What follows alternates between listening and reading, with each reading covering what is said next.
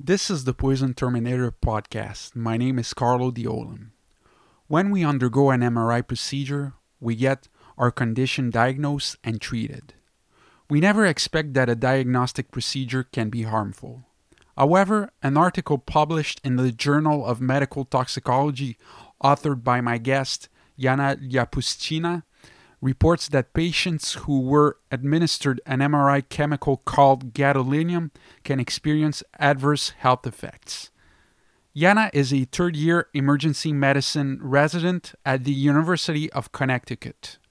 She got her MD from the Johns Hopkins School of Medicine and a Master of Public Health in Epidemiology and Biostatistics from the Johns Hopkins Bloomberg School of Public Health. She has an academic passion for all things toxicological. Welcome to the show, Yana. Hi, good morning. Thank you for having me. So, Yana, what is gadolinium and why is it used? So gadolinium in and of itself, it's a rare earth metal, so it comes from the Earth's crust. It can be found in various minerals, and it can be found in trace amounts in certain waters.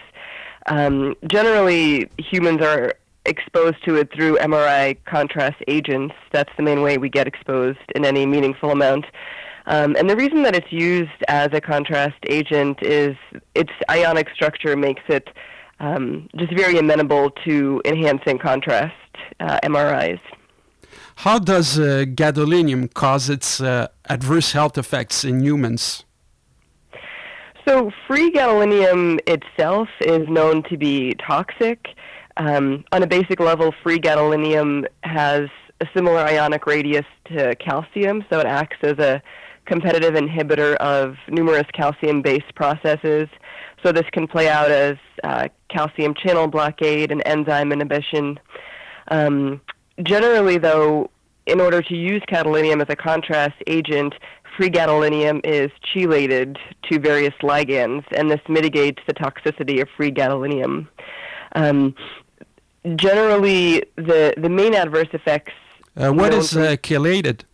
So what that means is that the gadolinium itself is bound to various either linear or macrocyclic compounds.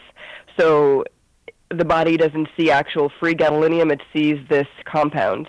And the compound itself is not toxic because it holds the free gadolinium.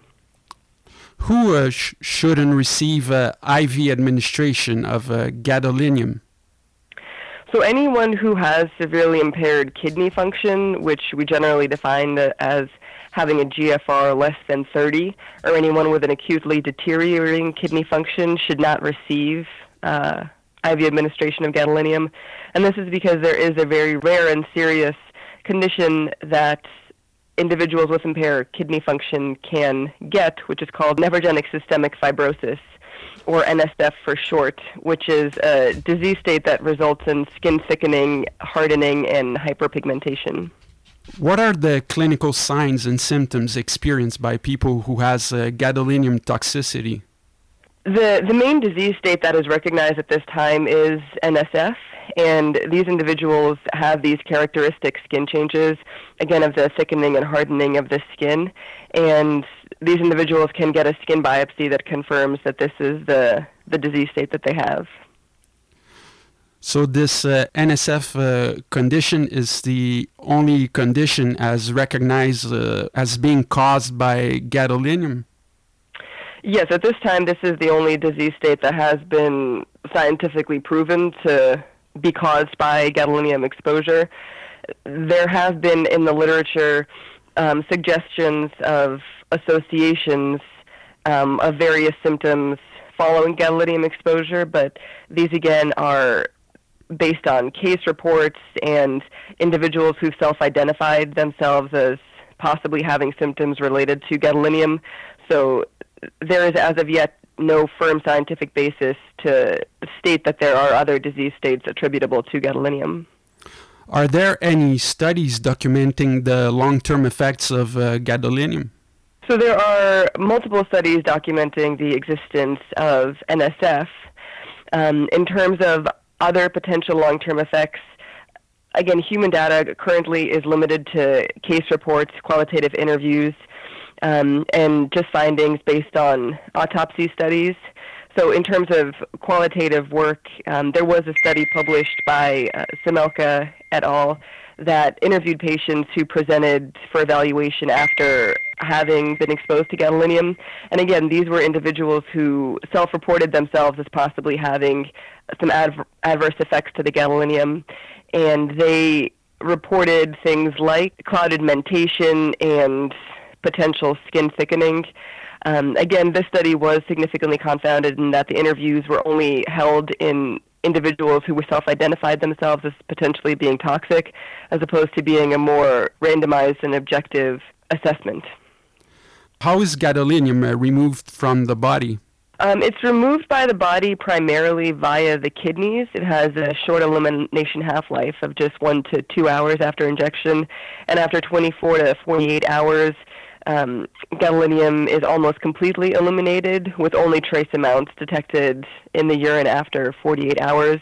There are also some contrast agents that are hepatobiliary specific, and they can be excreted in the feces as well as in the urine.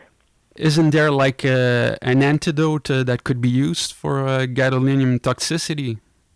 No, there's unfortunately no antidote. In individuals who have the compromised renal function, they would need to undergo dialysis after having exposure to gadolinium. But again, that's because these individuals have impaired kidney function and can't do that on their own. Some folks online talk about things like chelation, introducing chelators into the blood to remove gadolinium.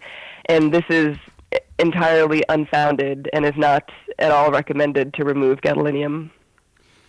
Should gadolinium contrasts still be used in MRI testing? Yes, again, at this time, the only individuals who should not receive gadolinium for MRIs are those with impaired kidney function. Are macrocyclic agents safer than linear chelates? Yes, generally it's thought that the macrocyclic compounds are safer because they seem to have less risk of becoming unbound from the gadolinium than the linear agents. Are there other potential sources of gadolinium that are likely harmful? No, the main ones, again, the main exposure is through gadolinium contrast agents. There are trace amounts of gadolinium that can be found in water sources, but this is not in any significant concentration to cause any clinical effects. Who is the best source for patients seeking more information about gadolinium toxicity? I think in general, if a patient were concerned about gadolinium exposure, a great person to start with would be a toxicologist. I think the average physician isn't so well versed in the full body of literature on gadolinium, whereas a toxicologist would be more likely to have this fund of knowledge. What kind of information should patients suspected of gadolinium toxicity provide to their physician or to a toxicologist? Basic information, including their medical history, their symptom narrative, the number of contrast-enhanced MRI studies that they've had, and what exactly prompted them to consider gadolinium exposure as the cause of their symptoms.